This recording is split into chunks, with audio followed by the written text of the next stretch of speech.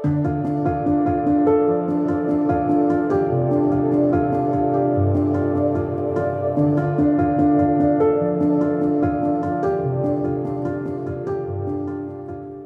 to episode 90 of F-Stop Collaborate and Listen. This week's guest is Arka Chatterjee. Arka is a wonderful landscape photographer and an intellectual property lawyer. Awesome combination. We sat down on the podcast to answer all of your questions about copyright law and landscape photography. We started out with a little history lesson, and then we get into the nitty-gritty topics relating to photography and intellectual property rights. There's even more goodness over on Patreon this week.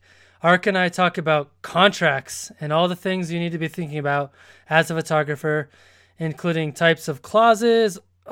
Pretty much like it's a legal goldmine. Just check it out. Gosh, special thanks to our awesome Patreon supporters and podcast producers. This podcast would not be possible without your support. Michael Howard, Jack Curran, Eric Stensland, Chris Rice, Jeff Peterson, Charlotte Gibb, and Jason Matias. These amazing folks contribute at the $20 a month level and higher on our Patreon page at patreon.com/fstopandlisten. I got to tell you guys, the Patreon is really sustaining the podcast. I love hearing from you guys on Patreon and just I'm doing it for the community and for you guys, and Patreon's a way for you guys to pay me back as much or as little as you can. So thank you for doing that. As a side note, if you want to share the word about any of your services that might be applicable to the landscape photography community, you too can support the podcast over on Patreon. Thanks. All right, let's get to the podcast and listen to all about legal stuff with Arka.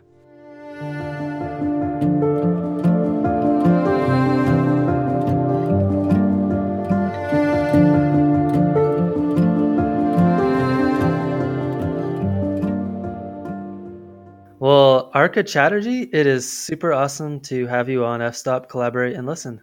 It is a pleasure to be here. Thanks so much for having me. Awesome. Well, I had the fortune of having you recommended to me because I was trying to I really wanted to get somebody on the show who had some copyright and intellectual property experience, perhaps a lawyer. And even a bonus would be someone who's also a landscape photographer. And boom, here you are. So I'm super excited for this one. Yeah, me too. The law is how I make my living, and photography is one of the ways that I enjoy my living. Not that I don't enjoy the law. I feel like I've fallen into my dream job lately, doing intellectual property strategy, but it doesn't diminish the fun of and the very different challenge of being a photographer.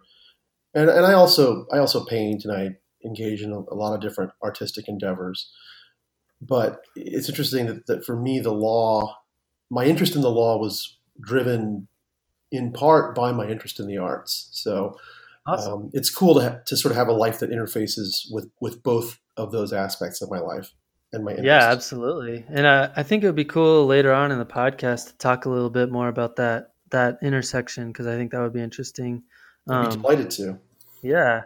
So how long have you been shooting landscape? In earnest, I've been shooting since about 2001. Wow, okay. It's been a while. I got my start in photography in film. It was actually a class that I took during my undergrad, and I was using my dad's old camera. It was a Canon FTQL from 1968, and it was a lovely camera. Everything manual, no meter, no nothing, and that got stolen while I was taking that class. So I ended up getting a C in the class on account of that. But that's not fair. I know it's not fair, but it seems to not have affected my long-term trajectory, so that's good. And then that got replaced by our home insurance with a color, with a not a color, but with a camera that actually had autofocus. And so I shot that for a while, fell away from it, and then digital really rekindled the whole experience for me. And for whatever reason, the first thing I started shooting was landscape. That's what moved me. So That's awesome. And I realized as well that your wife is also a great photographer. she is, and that was actually one of the reasons why we met and had such affection for each other. And one of the ways that we continue to sort of find common ground in our marriage through our sort of common interest in the arts and making art. That's awesome. I feel like that is a recipe for either disaster or complete and total success. I think that there is a possibility of harmful competition. That hasn't happened with us, not at all. I mean, we tend to be very collaborative, so it works out really really well. Plus, I think especially if you're a landscape photographer, having a spouse that does it as well, it can really save your marriage because landscape photographers are the most annoying people to travel with, I right? I mean, know. can It's you like, can you hold on, imagine? I gotta set up my tripod and stand here for 2 hours. It's like, are And you yeah, serious? yeah. Are you crazy? Like, why are you? How can you just sit there in that weird contorted position for 2 hours? Like, that's Right, insane. You just take the picture and go, right. and it drives people crazy. And But can't you if just you, use your cell phone? Come on, dude. yeah, dude, your cell phone does everything. Why do you carry that heavy stuff around? And you're just like, no, it's different. Just trust me, it's different. It's going to be awesome, I think. And Right? then and then it doesn't turn out awesome because something you didn't expect happens, like some cloud somewhere in the distance blocks the sun, and all of a sudden your beautiful sunset never came to pass, and then your company's looking at you and saying, "What? And then Why?" yeah, and then right, exact. And they're like, we But just wasted 2 hours of our life so that you could do that. yeah, And you're exactly. like, yeah, But my welcome to my wife, life. Welcome to my life. that's right. That's what it is. That's what it is. I don't enjoy being in the outdoors. Damn it. I'm solving problems out here. I'm solving problems. So, well, of course, so much of the enjoyment is solving the problems, right? So, and man, when you get that piece that is just working, oh, there's nothing quite like that. So, my wife gets that, and not only does she get it, she does it. So that makes things very sustainable. That's amazing. Well, I feel like you're very lucky. Tell me about it. Yeah, Yeah, I know. I know every day how lucky I am to have the family that I do. yeah, In every respect, I'm very absolutely. fortunate. So Well, dude, let's dive into intellectual property law and photography. So, for people maybe that aren't lawyers, like what is intellectual property law, and then maybe talk a little bit about kind of how does that intersect with landscape photography? sure. So the general concept of intellectual property law is an extension of property law, and property, generally speaking, is the right for one person or one entity to sort of own something. What it really means to own something is to prevent others from using it, right? So I have sort of an exclusive right to use this thing, whatever it is. Now, when you're talking about physical objects or even land, things get complicated enough, but at least you're not dealing with the problem of what it is. What is the thing that I own, right? Like it's that ball, or it's that car, or it's that house, or it's that plot of land, right? You just know. But when you're dealing with intellectual property, you're dealing with something else. You're dealing with an expression. In terms of copyright, you're dealing with a creative expression, right? If you're dealing with patents, you're talking about an invention that sort of usefully utilizes some scientific principle. But you're not claiming the scientific principle. You can't own gravity. You can own some type of invention that's based on gravitational principles.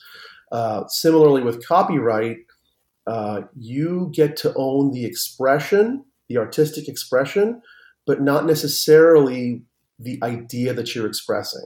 right? So I may write a novel which has a brilliant idea in it about how to solve world hunger, right? But I when I gain copyright protection, I don't own that idea of how to solve world hunger. What I own is my how I explain that idea, my expression of it, right?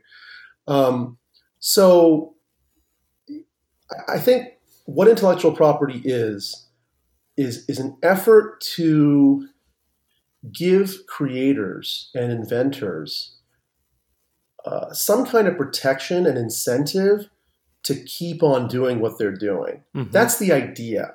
Now, in the United States, it's pretty clear that that idea was at the forefront of the Founding Fathers' mind, because the first Copyright and Patent Acts were passed in 1790. They were among the first laws passed in the United States.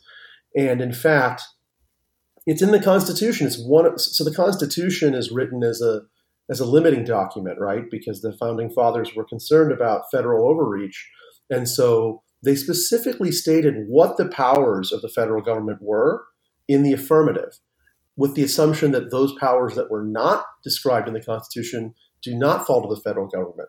This has become a subject of massive debate now with big government, small government, whatnot. But we're going to sidestep all that and focus on one of the things that the founders clearly granted the federal government, and that was the power to make laws that consider that create incentives for progress in the sciences and useful arts, which is what we call the intellectual property clause of the Constitution. So it's right in there at the dawn of the nation. Huh. The founders thought, among all the other things that we should be empowering Congress to do, a standing army? Nah, not so much. But intellectual property? Yeah, definitely. We should definitely do that.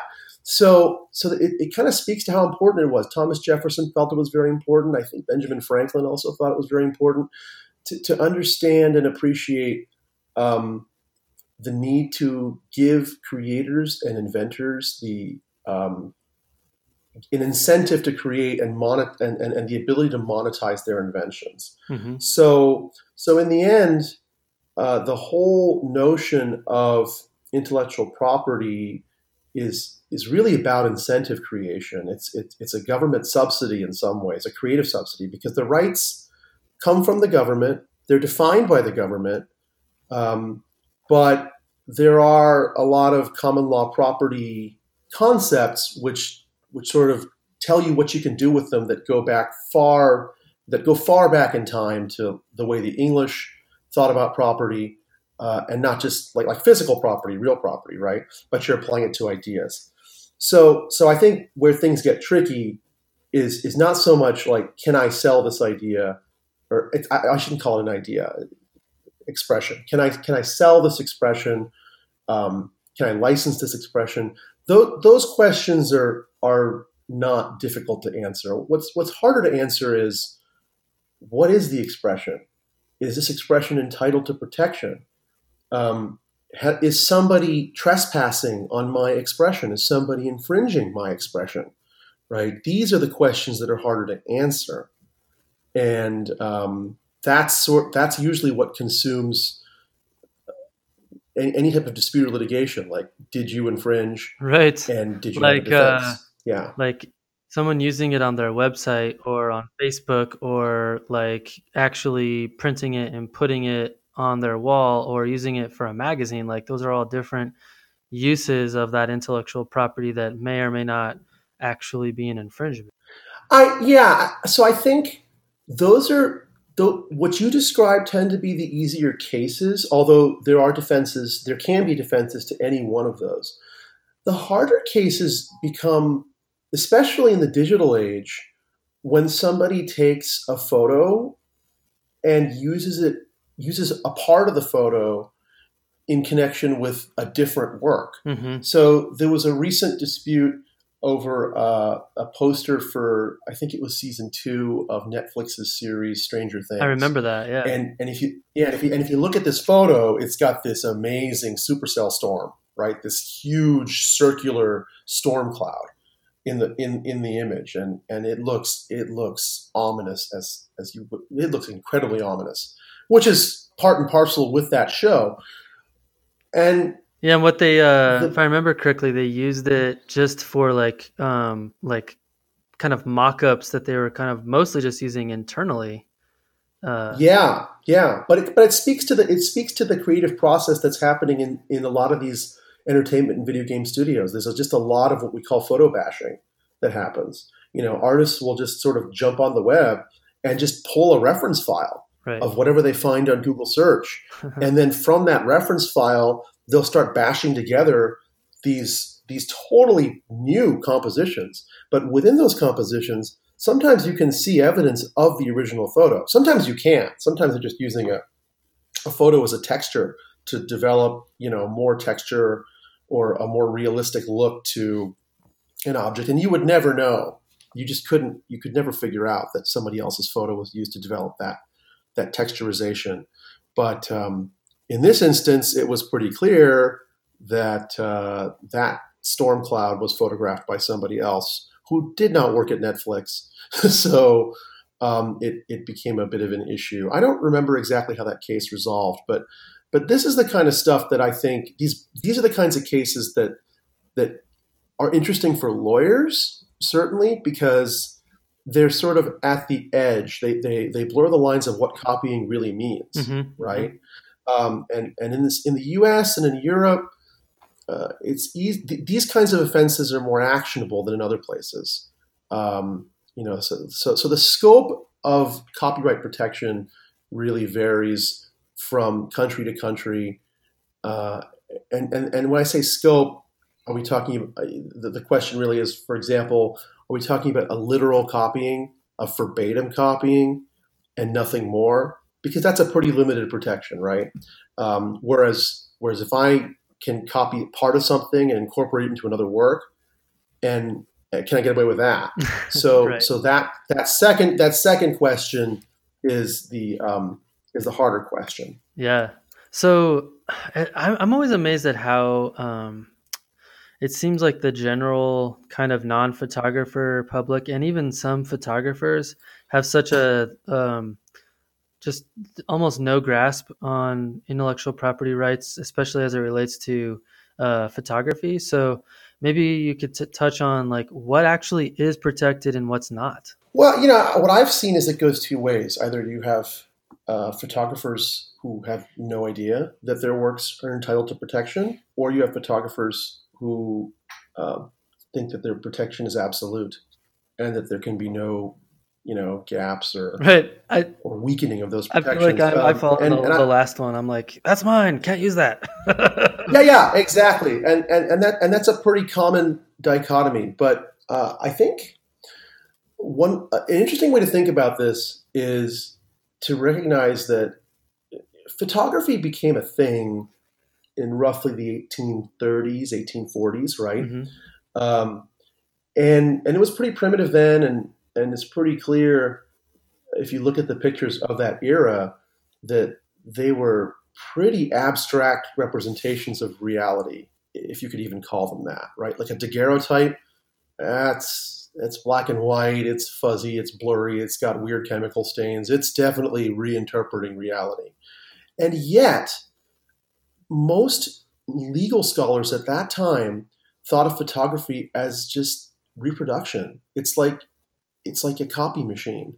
Why would you consider that to be artistic expression, right? Mm-hmm. And this opinion was so prevalent that the U.S. copyright law did not recognize officially copyright over photographs until 1884. So it took, 40 years from the inception of the first photographic technologies to recognize that, hey, a photograph can be an act of creative expression. And that was an interesting case. It went to the Supreme Court. It involved a portrait of Oscar Wilde, and the artist who took the portrait sued a lithographic company that was distributing it. And the lithographic company's defense, quite literally, in 1880, I guess that would have been 82 before it went up to the Supreme Court, was, well, you don't have a copyright in a photograph. That's just a picture. It's like a photocopy. Yeah, that's not a copyrightable thing, right? That was his defense, and that defense went all the way to the Supreme Court. It's very hard to get a case to the Supreme Court. The Supreme Court gets to choose what cases it wants to hear, and it only chooses 1% of the cases that are presented to it every year. I don't know if that was the case in 1884 when the Supreme Court picked this one to decide, but it's interesting that it went through that much litigation. Just that question of, is a photograph really a meaningful act of creative expression? That was the question, right? Mm-hmm. And it was answered in the affirmative by the Supreme Court. It hasn't been overturned since, and I think that's pretty uncontroversial now, right? I don't know. I feel like the general public, especially as it relates to the internet, and maybe it's a slightly different topic. I hear people all the time say like, well, if it's on the internet, it's fair game to do whatever. It's like, that's not true at all. Well, I think the irony is twofold. So, first off, what is your perception of what a photograph is? Right? Is it mechanical reproduction of reality? Is it a representation of reality? Is it intended to be reportage, or is it intended to be art making? Right? And I think there's more sympathy in the public eye towards art making as being something that you protect, right? Mm-hmm. Versus reportage, which is like, well, we need to know, right? That's freedom of speech. Like, why can't or that's freedom of information. I need to know things, right? And photography is a way for me to know things about the real world. So this could lead to a whole other discussion about whether photography really is a representation of the real world. I happen to think it isn't, but that's a separate debate. I think what's fairly uncontroversial, at least in the courts and in the law, is that photographs in general are creative expression, as long as the photographs were taken by a human. And there's been some controversy about this too, which you may have heard about. Yeah, the monkey selfie or whatever. Yeah, the monkey selfie.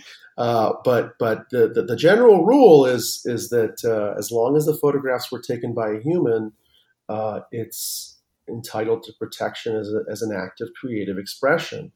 Now, the second question you raise about reproduction is interesting too, because I sense that when the law moves slowly, and when copyright laws were originally made in 1790, people didn't really think that hard about mass copying verbatim. I mean, the printing press existed, but you didn't own a printing press. I didn't own a printing press. Printing presses were owned by institutions, right? So while institutions could be bad actors, it wasn't like every single person could disseminate millions of copies of something, right? It just was not, you just couldn't do it. The same was true when the original phonorecords came out. It was very hard to duplicate a phonorecord, a sound recording. It was even pretty difficult to duplicate a photograph up through the 60s even. You're right, though. The internet has changed everything, and the laws really don't keep up. There was an effort to make the laws better in this respect, called the Digital Millennium Copyright Act, the DMCA, right. But that was passed in 1998. There hasn't been significant update to the law since then. So, and this is because the laws move slowly. Right. Legislation moves slowly. I mean, we all know how difficult it is to get a law passed in Washington. And even though intellectual property laws tend to be pretty wonky, and therefore they're not very politically divisive, and they usually enjoy bipartisan support, getting Congress people to sort of sit down and think about these issues is very tough. Barack Obama was a president that actually was pretty engaged on these issues, and a number of interesting laws in the patent space were passed during his tenure.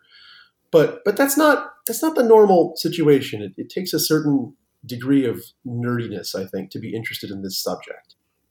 I'm sorry, I don't think I answered your question. Are you calling us all nerds? Yeah, well, I'm calling myself a nerd. I definitely count. I don't know you well enough to call you a nerd, but Well, I am. if It's I'm calling fine, you, I think it's a good term. I think it's a positive term. You know, like well, my I don't think it has it doesn't have a negative connotation oh, anymore. my wife tells me she loves nerds, so I think it must be fine. I think it's attractive now. Well, I mean, the question was like, what is actually protected? And I think, What is protected? So I think what's protected is when you're talking about a photograph.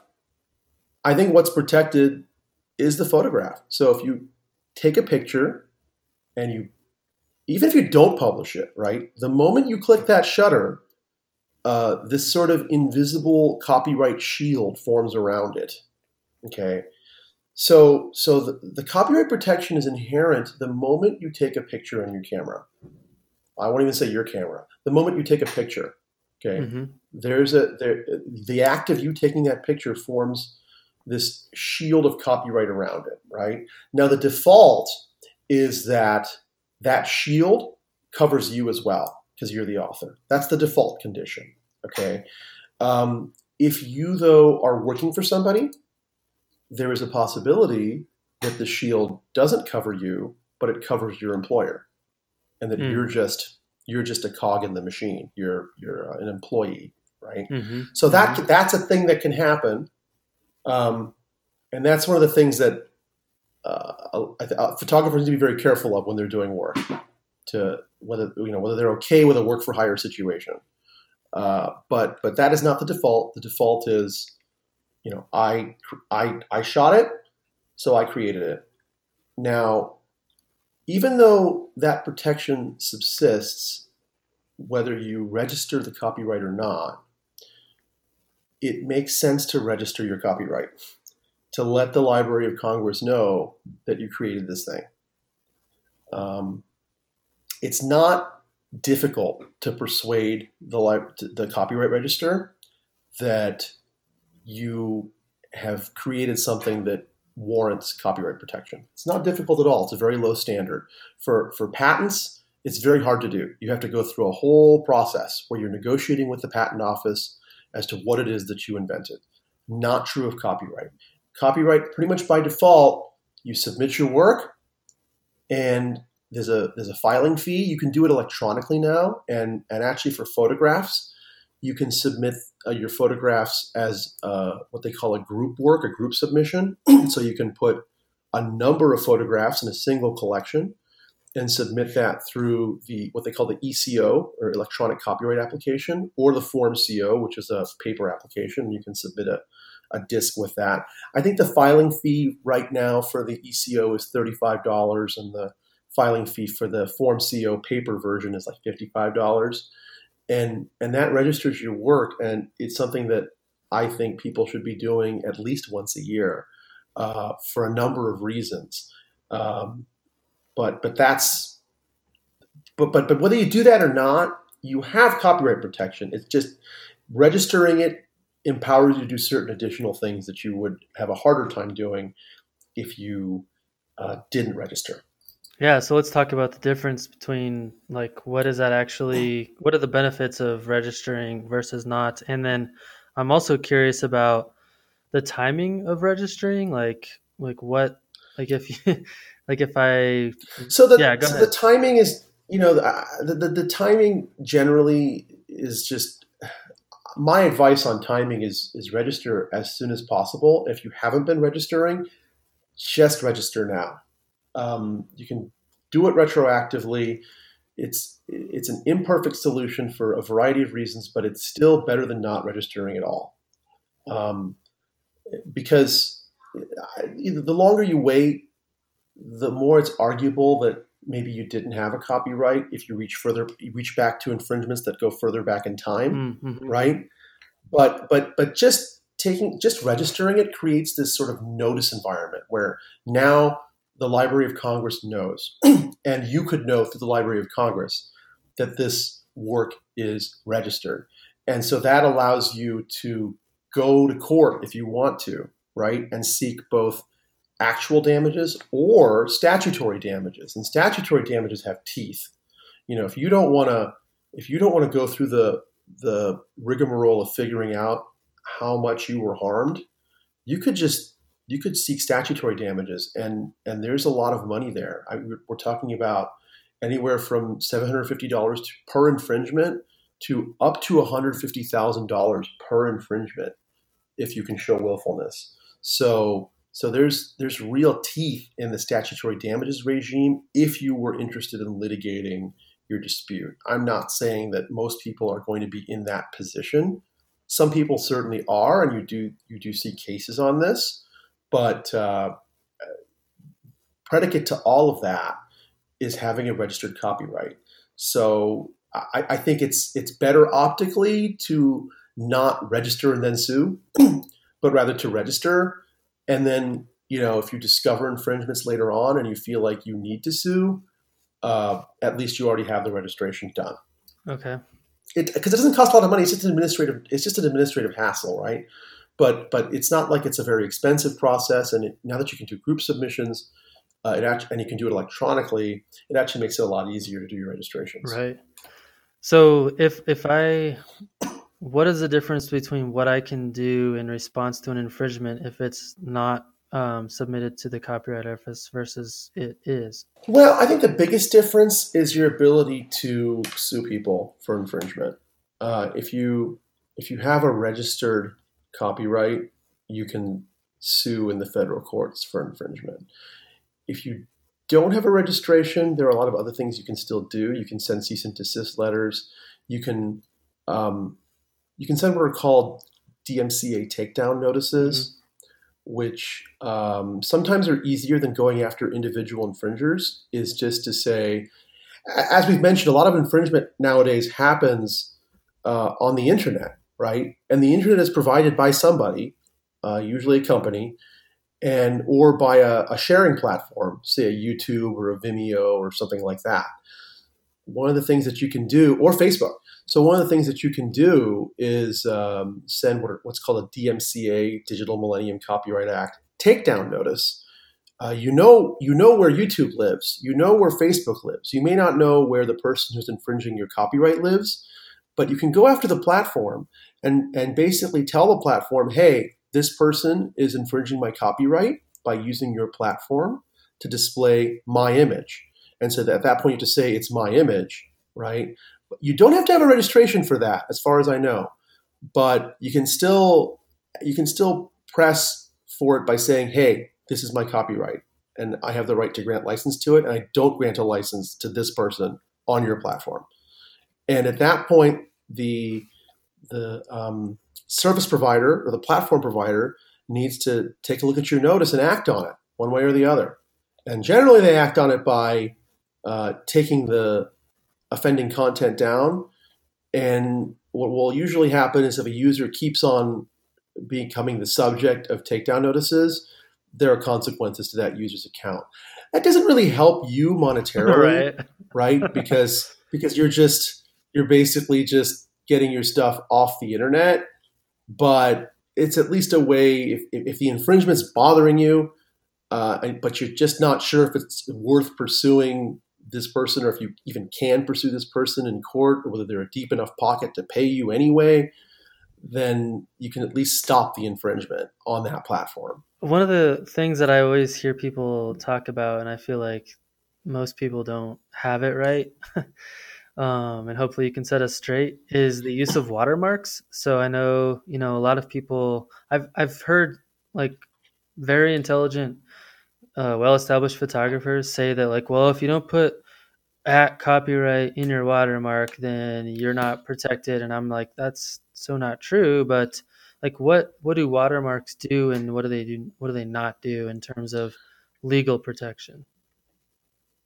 Okay, so what you just said is true. You do not need to watermark your images in order to obtain protection. As I mentioned before, the moment you take the picture, you have protection. The moment you finish processing the picture, you have protection over the processed work, right? So you have protection over all those things. But what the watermark does, regardless of what your aesthetic preferences are for watermarks, they serve an important function in one respect. They get you protection under the Digital Millennium Copyright Act. because the DMCA has specific provisions that punish individuals who remove watermarks. The whole purpose of the DMCA is to create a regime whereby work, whether it's copyrighted or not, I mean, the DMCA isn't necessarily concerned about the underlying copyright. They're concerned about methods for preventing infringement. So it's kind of like having a safe. The DMCA is kind of like a safe, right? And the crime is breaking the safe. Or not the crime, but the offense is breaking the safe. You don't even know if the safe is empty. The safe could be empty, right? But the DMCA is the safe, and just the mere act of breaking into the safe is itself actionable. So watermarks are one way to lock the safe, right? Because what you're doing is you're giving notice to the public that, hey, this is my photo, and it is protected by copyright. And this copyright symbol, this watermark that I'm putting on the picture, it is designed to let you know as a potential infringer that this is protected by copyright and you should not be distributing this without my authorization, right? So now if I pick up that image and get rid of the watermark, I am sort of implicitly depriving you. I'm implicitly meaning to infringe. It sets up an intent, right? Mm-hmm. That I want to remove this copyright control symbol so that I can disseminate this. So it's sort of, there's this presumption now that you intended to infringe, but it's not so much infringement as it is just a violation, an independent violation of the DMCA that is itself actionable. So what you're doing with a watermark is you're setting the trigger for that. You're setting the trap for that. And so I think it's a good idea. You know, I used to have serious objections to watermarks because of their aesthetics. And sometimes people just go crazy with watermarks. They'll like watermark the right. It just looks picture. super bad, and it just looks ridiculous. And I can't tell what that's supposed to be after the watermark is put on it. But the after going to law school and studying the issues a bit, I realized, well, you should watermark your pictures with something. It's an extra step that I think is worth it. And when you watermark, like, does it have to have the copyright symbol, or can it just be like a symbol, or a signature? Like, does it matter what's in the? I would say prudentially, it's a good idea to at least have the copyright symbol in there because that makes it unambiguous. It is arguable that you don't need it, but I think it just makes sense to put it in there. Do you do that? Because that's sometimes. I think you saw in my blog post on Mirko's website that I sent to you that we didn't do that, and that was just because we forgot. But we have those images watermarked elsewhere, so I'm not too worried about potential infringement from right. I think we were just being lazy, but I think I was being like the heart surgeon that eats too much steak. I just think that I know better, but I don't. Right. But in general, I have gotten into the habit of watermarking my images. So.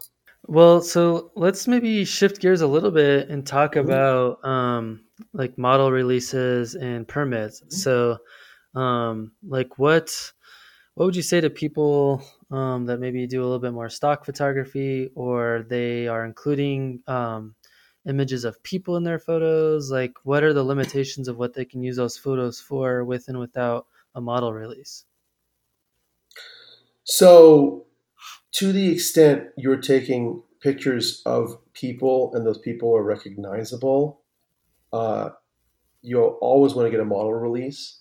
Especially if it's in connection with a commercial project, or if it's in connection with building your own artistic portfolio, because if you don't get a model release, the individuals in the photo could potentially sue on the basis of right of publicity to prevent you from publishing the image. So even though you own the image, it's not like they own the image, you do. You are limited by what you can do with it because they own their own likeness. and so they can prevent you from disseminating their likeness without authorization. What a model release does is it gives you authorization to disseminate their likeness for certain purposes that you specify in advance. So the same is true of sites. So if you're on a site and you're doing photography on a site, you don't want to set up your shoot and be kicked out for trespass, right? Whether it's a private site or a public site where a permit is required, you want to secure the necessary permits. And private actors usually have more control over how the images are used subsequently. And it's interesting, some events and sites place tremendous control. They actually grab your rights, all your rights. So if you go to, for example, Burning Man or certain festivals, you actually need to sign away all of your copyright to everything that you shoot there before you go, because they want to tightly control what goes on. I've even seen situations where celebrities who should not be able to have control over how their images are used because they're public figures and there's sort of an inherent information value in photographs of them. We'll try to, if there are official photographers at some type of event, like a concert or something, like a concert or something like that. Like I think Lady Gaga does this, where she will preemptively grab your copyright if you're a photographer at the event, so she can control which images go out, or her agents can control. How do they do that? Do they embed that in the ticket? Like when you purchase the ticket? Exactly. Yeah, okay. Exactly. That's exactly how they do it. Huh. So, but with respect to shooting on sites, permitting is key. Whether it's private permission through a location release, or applying for a permit through the municipality or the National Park Service or Bureau of Land Management, if that's necessary. Usually BLM land you don't need to do that for, but national parks you often do, especially for commercial shoots. You need to get permits to do commercial shoots on national parks. So get those, otherwise they will throw you out. Yeah, and that definition of professional seems to have some relatively blurred lines as well. It does, but I think it's safe to say that if you have a non-cell phone camera and external lighting, people might properly assume that you're not doing it for fun. Although that's not necessarily, I don't really do a lot of like commercial shooting anymore, but I certainly carry around lights and stuff. So I could be one of those people that get caught up in that, right? That bad assumption.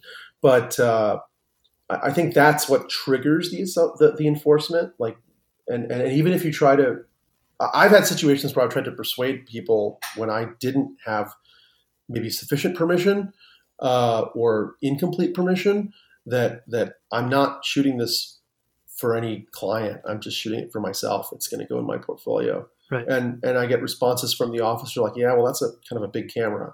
I'm like, well, yeah, but that doesn't make me a professional. It just means I have a big camera.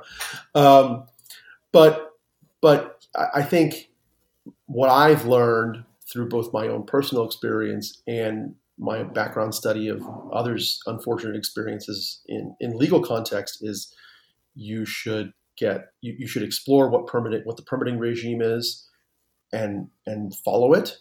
And if you are dealing with individuals, releases for everything. If you don't get releases from your models, the only thing you can use their images for is for news reportage, really. And that's generally not the reason why you're doing that type of shoot, right? You're doing that type of shoot for a specific commercial or artistic purpose. So no, okay. So what about I'm sure street photographers deal with this, but sometimes I bet landscape photographers deal with it as well. Like, there could be people in the photograph that maybe helps the scene or whatever. And you may or may not be able to recognize those people. Like if you wanted to use that in your portfolio and or for like selling the image as like a form of art, like what, like do you still need to get a release a model release for that? If you can't recognize the people, it's unlikely that those people would win a right of publicity suit anyway, or even know that you're selling the picture because it's hard to see who they are, right? Mm-hmm. If these are people that just happen to be around and you shoot them in a context that's informational or photojournalistic, you're usually okay. But once you start getting to the realm where it looks like the individual is an important part of the subject and that individual is recognizable, that's the realm where you start taking a bit of a risk by not having a release. So in those situations, you may want to get a written release. But obviously that's kind of awkward if you're doing street photography and you like to do street photography with people, and this is a tough thing to do, I think. Street photography with people, because it's only gotten harder and harder over the years, I believe. Because it used to be that it was just a novelty. You'd have a couple of people, tourists that are just sort of harmlessly snapping photos, or that one like really committed hipster photographer that's just out there and like taking cool pictures. But now there are just so many cameras, and depending on the culture of the city you live in, I live in Los Angeles. It's very, very tough to just go out there and take pictures of people without them getting grumpy with you. Mm-hmm. And so it creates these uncomfortable situations where you have to sort of ask for releases, or, hey, is it okay if I take your picture? And they're like, no, screw you. And you're like, oh, sorry. Okay. I guess that looked creepy. And, it's like it came off as creepy or whatever. And so in those situations, there's a real risk if that person discovers that you're selling that image for profit, that they could sue you for unlawfully disseminating their likeness. So that's why that's why you may want to be cautious about it. There's no perfect answer for this stuff, unfortunately. What about like same scenario, but you're not selling it, but maybe you're creating like a art exhibition? Like I've seen some really fantastic art exhibitions online, which I'm assuming were also done at a gallery too. But like this one guy took pictures of these same people at the subway stop that he went to every day for work, and like over like 10 or 20 years or something. It was a long time, and like showed how they changed over time, and also showed like their rituals, their daily ritual. It was like a really fascinating project. And I doubt that guy had model releases to be able to create. No, probably not. But I think in those situations, certainly if you have a non-commercial basis for shooting what you're shooting, you're sort of getting at the question of, well, did you profit from distributing my likeness, right? And what was your profit? Ultimately, what a lot of people want is recompense, or they want their image to go away. Mm-hmm. They don't want their image to be used in the way that it was used. If they can't undo the original display, then they want compensation for it. Mm-hmm. But the compensation comes from where? I mean, does the compensation come from having profited somehow from the prior display of the image? Typically, these types of things are tied to how did you benefit from sort of doing this thing that was unlawful or violative of this publicity Mm-hmm. right? And so there has to be some basis for proving that. The harder it gets to prove that, the less likely a suit like that is going to have significant legs. But that being said, you don't want to be caught in that situation, right? Right. You want to know your rights, but in general, I think as a principle of operation, you don't want to be taking pictures that piss off your subjects or could potentially invite lawsuits from them. Yeah. So you do what you can to avoid it, and recognizing that there are situations where their claims are going to be weaker and weaker and weaker, right? I think what you just described of people doing their rituals in the subway, you could argue that this is not about them so much as it's about just like understanding, how should I say, Like daily life. understanding how the daily routine, daily life in the Right. subway, and you might get some mileage with that, um, but I think it's better to just establish a rapport with the subject Right. to sort of ensure that you don't deal with that potential Right. No, a lawsuit. friend of mine does a lot of he mostly does landscapes, but every time he goes out, he always does some model shoots with people, like people he meets at the locations. He's like, "Hey, you're really beautiful, and like I want to take a picture of you in this amazing location, and I'll give you the picture too. Like I just need you to sign this model release." And he gets it every time. Like he's really good at it. David Soldano, if you're listening, mad props. But I think that's like a really great approach. If That's a Yeah, skill. if for sure, for Oh, sure, that's a skill. Yeah, absolutely. It's a skill I do not have. it's totally a. Yeah. Well, I think I think you need to cultivate kind of a thick skin, right? Because you have to work through a lot of rejections, and I've done editorial work and work with models in studio, and I do a lot of painting of models Mhm. in studio, and establishing a way to approach a model that like I know what my intentions are, and I know that my intentions are purely art, sort of creation of good art, right? But the model Right, doesn't know that. The model, especially if the models are attractive, they're routinely bombarded by creepers. I have a right, lot of friends who are models, and they post some of the most awful stuff that is sent to them via instant messenger or whatnot about, like, hey, I want to work with you and I think you're sexy. Like, yeah, that's right, not that's not how you get there. And so developing that method of communication and then having a model release, but even more importantly, having a portfolio you can show immediately that's tasteful, right. that sort of shows, like, this is the kind of work that I typically do. Yeah, that So seems I'm like not. that would dissolve Yeah. everything right up front. Yeah. I'm not a guac, a guy with a camera. Like, I have I have a sensibility, and I have an artistic goal that I'm trying to achieve, and Right, I right, think that right. you can help me do that. And sometimes the model will say screw off, and that's that. In Sure, and LA, that's certainly a thing. that's their There's a right. lot of beautiful people in LA. Yeah, that's their right, and they can do that.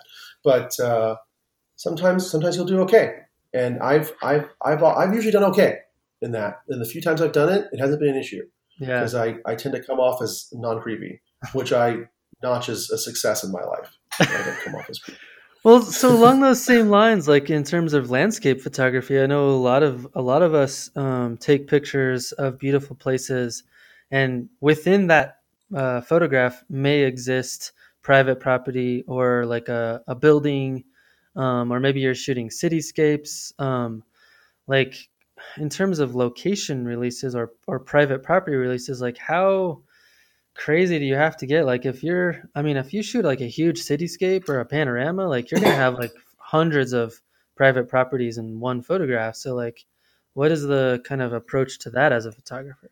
So my instinct on location releases in that situation is that what you are getting a release for is the right to be on the property. But what So if you're taking the photo not like you're on public property, like maybe you're in a park or you're in a I don't know, like you're in the national forest, but the photograph you're taking happens to be of private property, or there's private property within the photo. so I need to explore this question more deeply, but my instinct on that is that you're fine, Cool. because my understanding of the way location releases work is that you need the release to be on the location.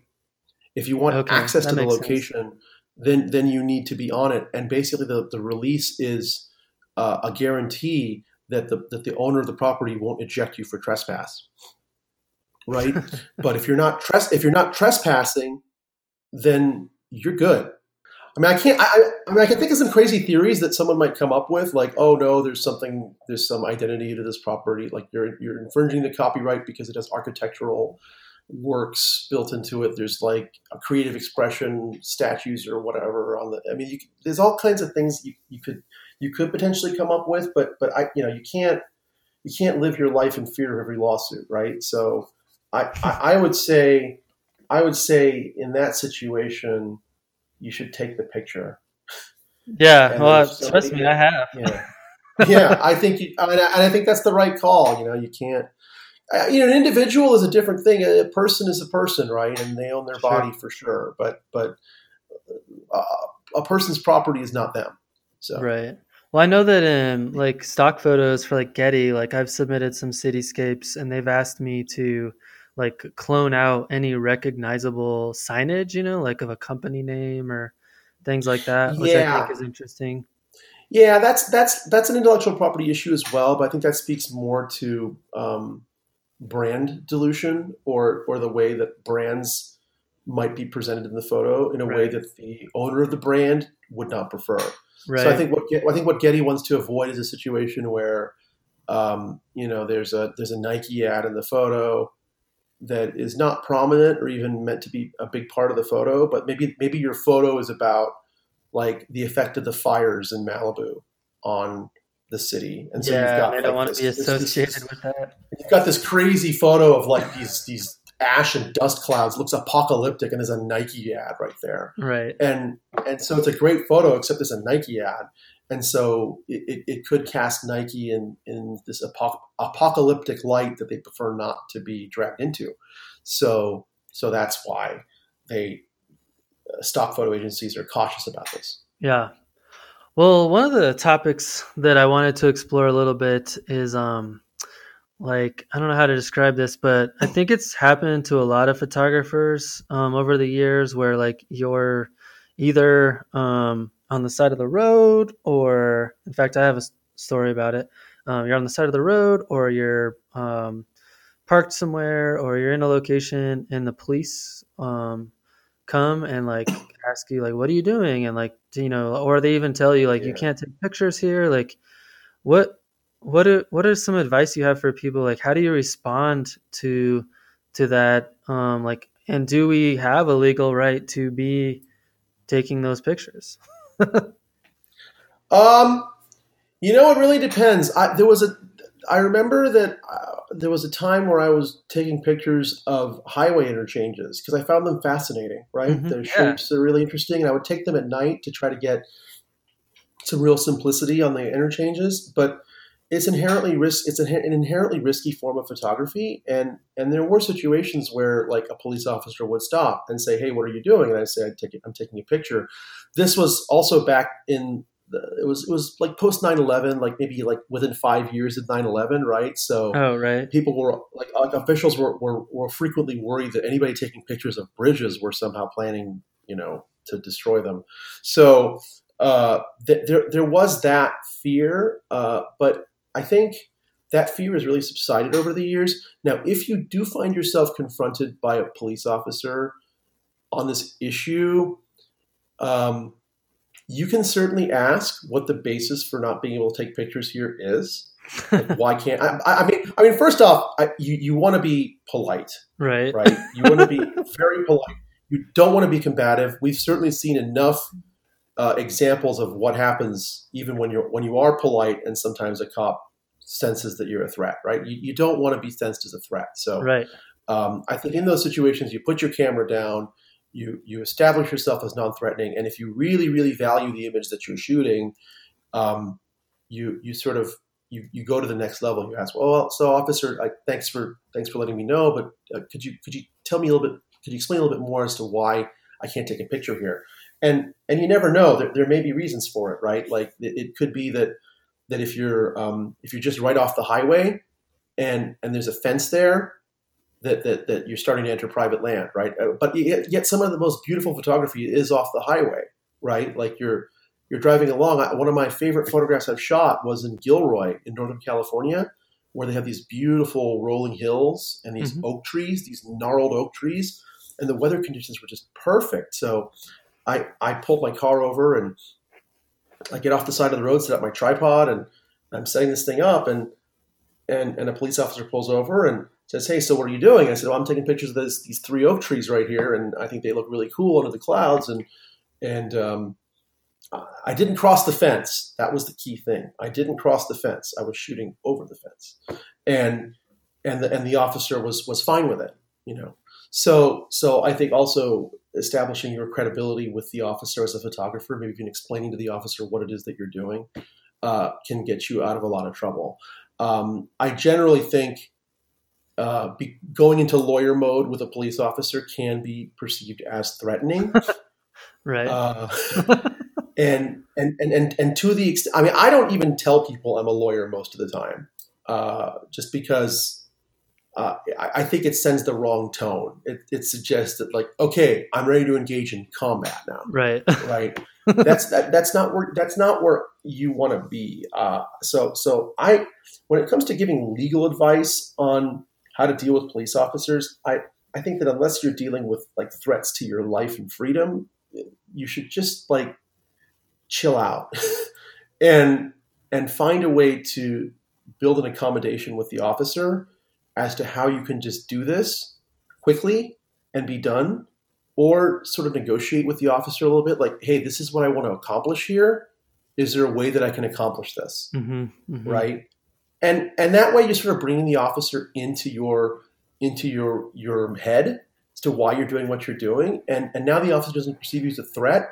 Maybe the officer, though, thinks that, okay, well, you could get hurt here, right? Because there's lots of cars coming. It's more dangerous than you think. All right. But then I've also had situations where that's occurred and the officer says, well, you know what? How long do you think you'll be? And I'll say, I can be done in like 5 minutes. Says, all right, well, I'll just wait here behind you with my lights on. And I'm like, dude, that's super cool. Thank you. And he said, yeah, no problem. Just let me know when you're done. And hopefully those lights won't ruin your photo. Right. But that's, I think my advice for dealing with that situation is not legal advice. I can certainly follow up after you post this with some additional commentary on how to deal with that situation.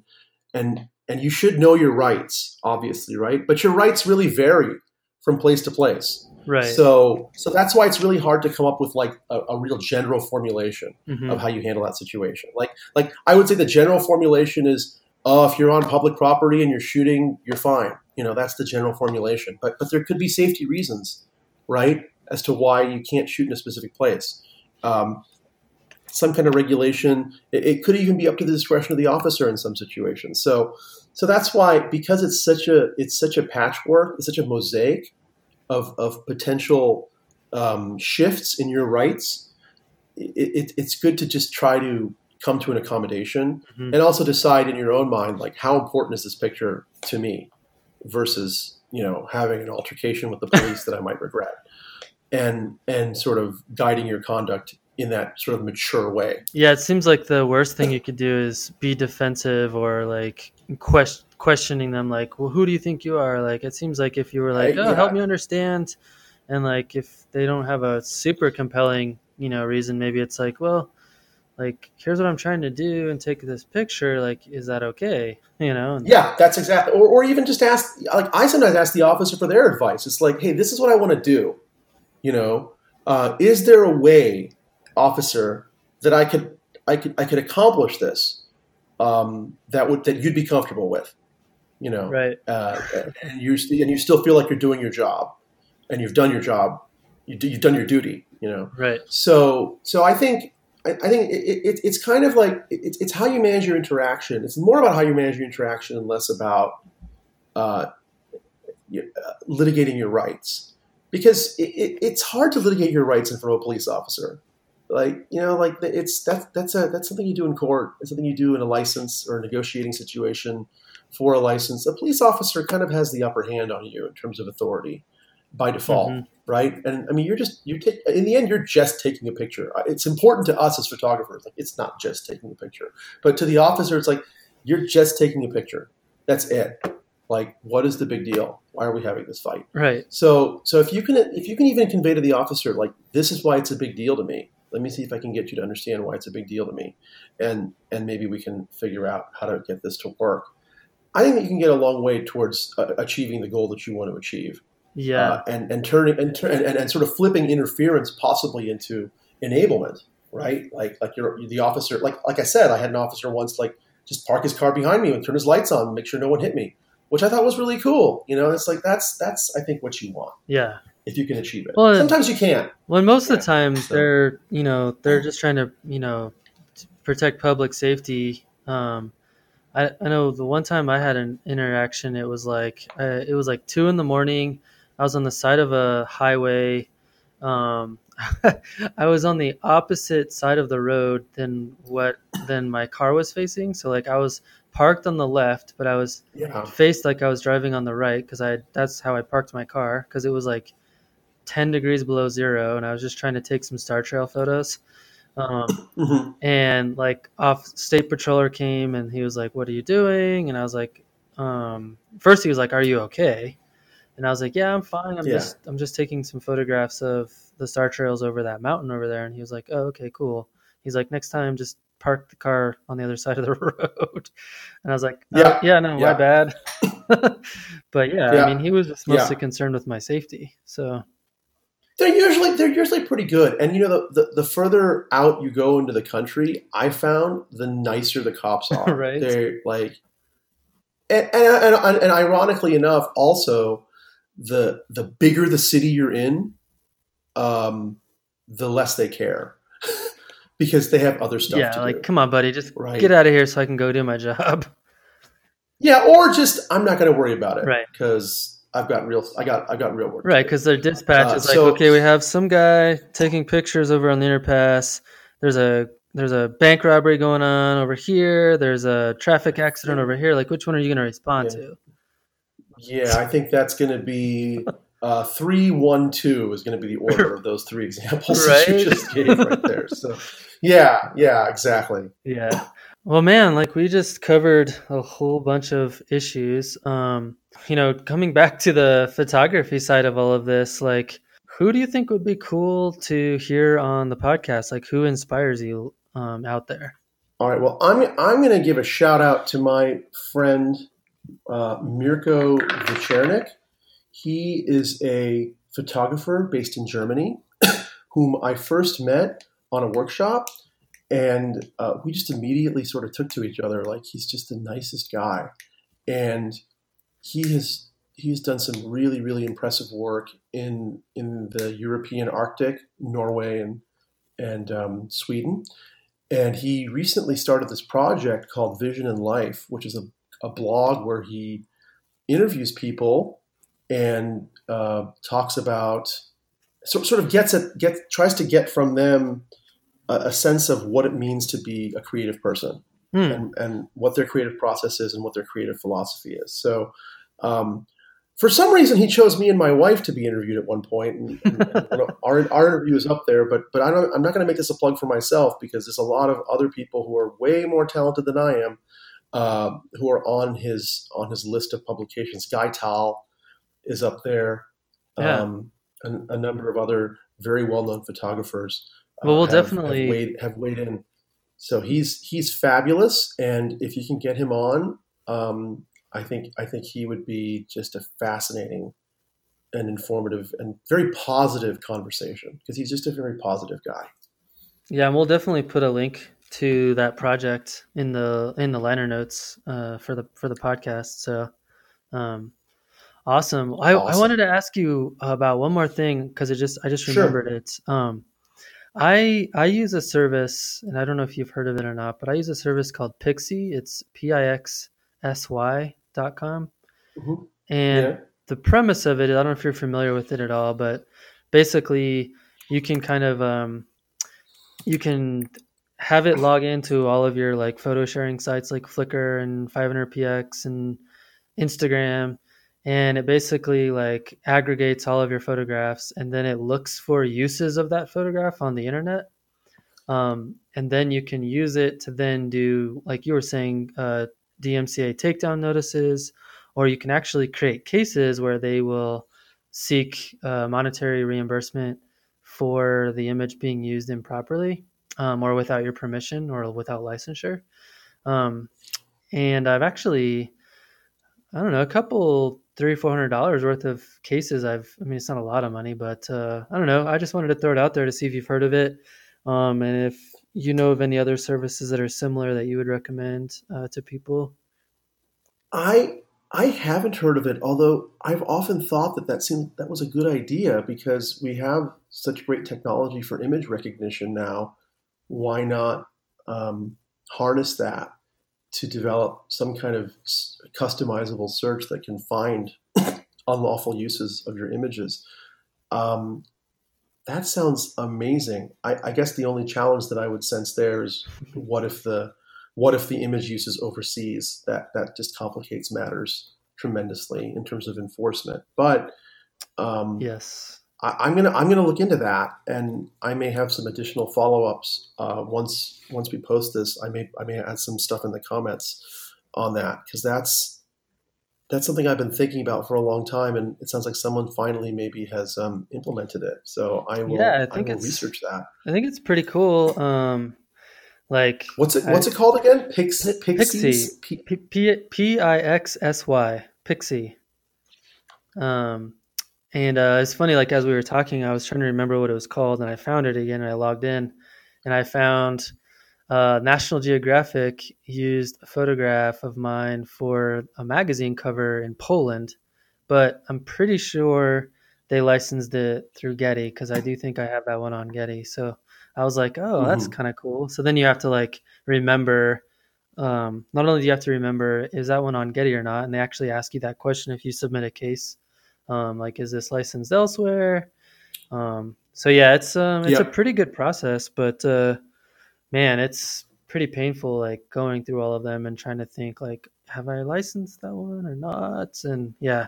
But it's I don't know, it's a good way to do You it. know, the fact that you can do it because you're never going to be able to do it yourself. No. You So can't police the internet. have you really can't. But having someone that can at least give you an advanced digest of what's being done, that's incredibly powerful. And I don't see much good reason to not use it to at least know what's going on. Right. And then based on that knowledge, you can decide what actions you want to take, right? Whether it's a cease and desist letter, whether it's a takedown notice, whether it might be valuable enough to pursue litigation, or if you just have to live with it. Sometimes you just have to live with it. Yeah. Because, like, A lot of unfortunately, times you have to just live yeah, with it. yeah, that's life, and it sucks because somebody in China is putting your picture up on a forum post somewhere, and you're just like, yeah, that's not going to be actionable. It's funny. I had a so on the another interest of mine is writing, and I actually have a whole website where I've done a ton of writing on mountaineering. Um, Hmm. and I found a local news site had more or less plagiarized like the entire article that I wrote, and they used it as clickbait because it's a pretty I don't know, it's a topic that like a lot of Coloradans enjoy, like Of course, the well, it's a topic I enjoy. and they literally like almost word for word copy and pasted my entire article and then posted it as their own with not even with a link to my website. Wow, Yeah, that's brazen. and like I was, and it was like a pretty big like I don't know like Channel 9 News or something. Like it was a pretty big media company in Denver. So Wow. I actually reached out to them and I was like, um, I I was at first I was just gonna be a total dick, like, hey, nice job plagiarizing my article, but instead I took the high road and I was like, hey, so I noticed you basically used most of my writing for your article. I was wondering if maybe in exchange you could maybe promote some of my photographs and maybe like post links to my article and maybe post links to my work so that people could find it. Like at least do Uh-huh. something in exchange. Because good What did they God, say? What did they they say? they apologized. I mean, I they didn't apologize as profusely as I would expect them to. Like, oh my God, you're right. We basically just used the entire article. But You yeah, it know, I think was there's a you know, I think there's a balance there. I feel like if it's a media company that's doing that, I might have chosen to be a little bit more aggressive. I think I would have said, this is the article that I published. This is the article that you published, and they're pretty much the same, and I think it's fairly unlikely that these were independently generated. So I want to talk about how we want to resolve this infringement question, and then maybe as a follow up, you can offer an olive branch if you want. I think offering the olive branch in advance could potentially have said, "Oh well, phew, this guy's not going to sue us. All right, great." You know, but if you're a little bit more, I don't know that like guns blazing is the right way to do it either, because that could just like create a really adversarial relationship. But if at least you come in and say like, I plan to pursue whatever it. I plan to pursue a remedy to sort of address this. But if you want to talk about it first, let's talk, and maybe we can come to an agreement. That might set the tone in a way that like, okay, there's an opening here to resolve this without a serious kerfuffle. Let's see if we can do that. Right. You go in guns blazing, and it's like, oh man, they call their outside lawyers, and now you're talking to an outside lawyer, and that maybe that lawyer knows more than you do about the situation, and they start trying to intimidate you. It just makes the whole situation uncomfortable. If instead you stepped in and say, I'd like to talk to you about this, and please be aware that I consider this to be an infringement of my intellectual property rights, and I'd like to not have to pursue it in court. So let's see what we can do. But I'm reserving the right to do so. That seems like another balance that you could take that might get them to apologize more profusely, right? At the very least. Yeah. Yeah. It's funny. Like I feel like this whole copyright thing for photographers comes up in my Facebook news feed on a pretty regular basis, and it's just amazing to me how frequently people out there are using our intellectual property for their own gains. It's kind of scary. It's just easy to do. It's so easy to do. That's the thing. It is. There's Google image search, and there's so many interesting cases that happened in the early days of Google image search where photographers literally sued Google, or content owners. They sued Google for their image search, saying, "Hey, you're copying our images by putting them in your search structure." And Google won every time. Really? Because they have really good lawyers. I actually know one or two of their lawyers. They have really good lawyers, and they do an excellent job of painting Google as a sort of a public resource. It's just like, how would anybody know about these artists unless we were posting their work on the Google image search? And we're not posting the entire work. We're posting thumbnails. They're degraded versions, and they're being posted for the purpose of increasing access to the artists. Of course, they're not. It's like Google makes their money from advertising, and as a collateral benefit, you, the artist, might get more traffic to your website. I think that's probably indisputable that you probably get more traffic to your website if you show up in a Google image search. But that's not really what Google wants to do. But that's what they say they want to do, and they consistently have done well. In court on copyright issues. This was based on fair use. Yeah. So that's but it makes it really easy. Like you get on Google image search, and I can pull high resolution reference photos if I want to. Right. I can usually find pretty high resolution versions of images. Well, and in their defense, I mean, I have had several people buy prints from me because they found them through doing Google image search, Yeah, I think they're probably right. I think their lawyers are probably right, but there's definitely some theatrics there. For sure. There's definitely like, how do I paint my client in a way that makes them look good? And I think certainly that incidental benefit of the artist getting more traffic to their website is not imagined. Right. That's a real thing.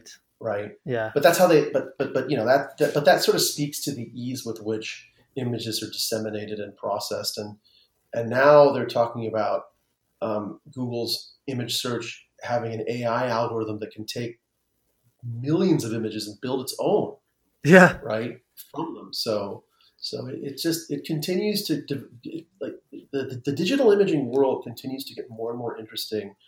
and the law, I think, will find it harder and harder to stay abreast of it. Yeah, I was going to say, like, to your point earlier, the technology is advancing at a much, much more rapid pace than the actual legality of what you can do with that technology.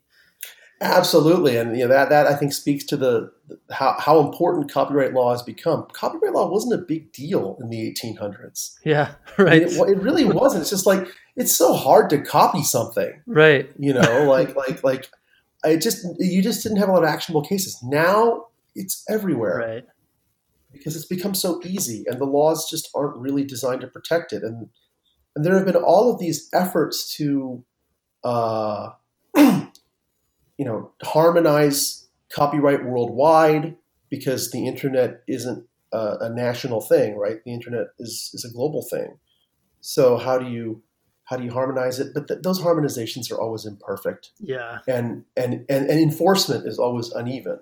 So that's why it's very difficult to police the internet. But that tool that you mentioned sounds like it's a really good way to start. And I hope we'll see more of that. Yeah, I'll put a link to it in the notes as well.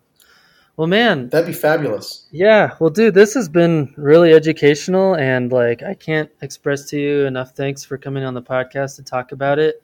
I've been wanting to. Thank you for having me. Yeah, I've been wanting to have someone to come on and talk about these issues for a while, and I think you did a really fantastic job of answering the hard questions. So, thank you so much for your time, dude. And also, if I haven't bored you and your audience to tears enough already, if there's anything you'd like to follow up on at some point, or the different questions you want to address, I am happy to come back at some point and talk to you again. And if I guess this is kind of a funny question. If people were ever wanting somebody to take on their cases, like, are you somebody that they could reach out to? I might be, but I could probably recommend people who are better situated. Cool. Okay. Right on. Yeah. And how can people learn more about you and your photography and your artwork? Well, right now my website's being revamped, but there's a great blog post of me on Mirko's Vision and Life website, which I think gets into mine and my wife's artistic philosophy. And hopefully in a couple of days, or maybe a week or so, I will have my website finally resolved. Awesome. And we'll have that to share before this podcast goes up. Sounds great. Well, thanks again. I appreciate it. Oh, it's been my pleasure. Thank you so much.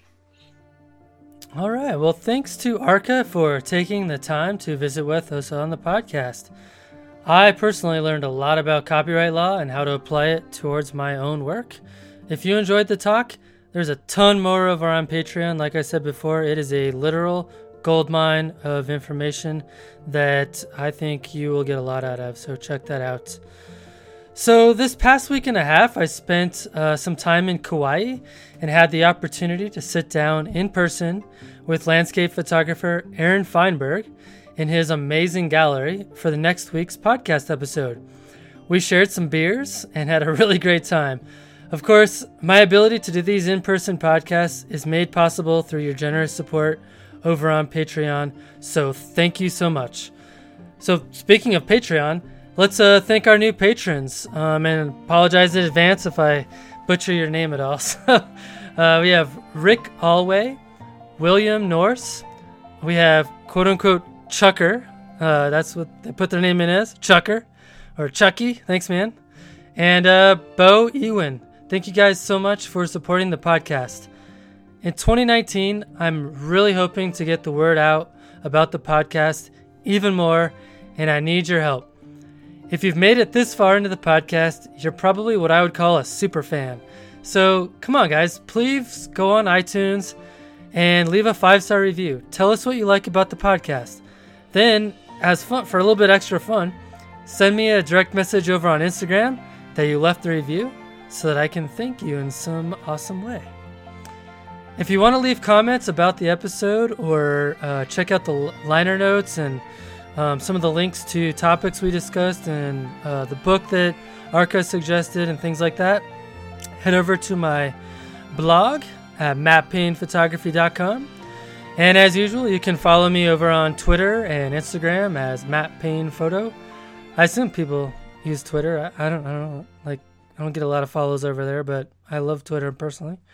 And on Facebook as Matt Payne Photography. We also have a really fun group on Facebook, which you can check out. It's a really great way to engage with the community, ask questions of upcoming guests. You really just become part of the show, and I've set it up for you guys to really just put your feedback in as best you can. So check that out. Thanks for listening, and we'll see you next week.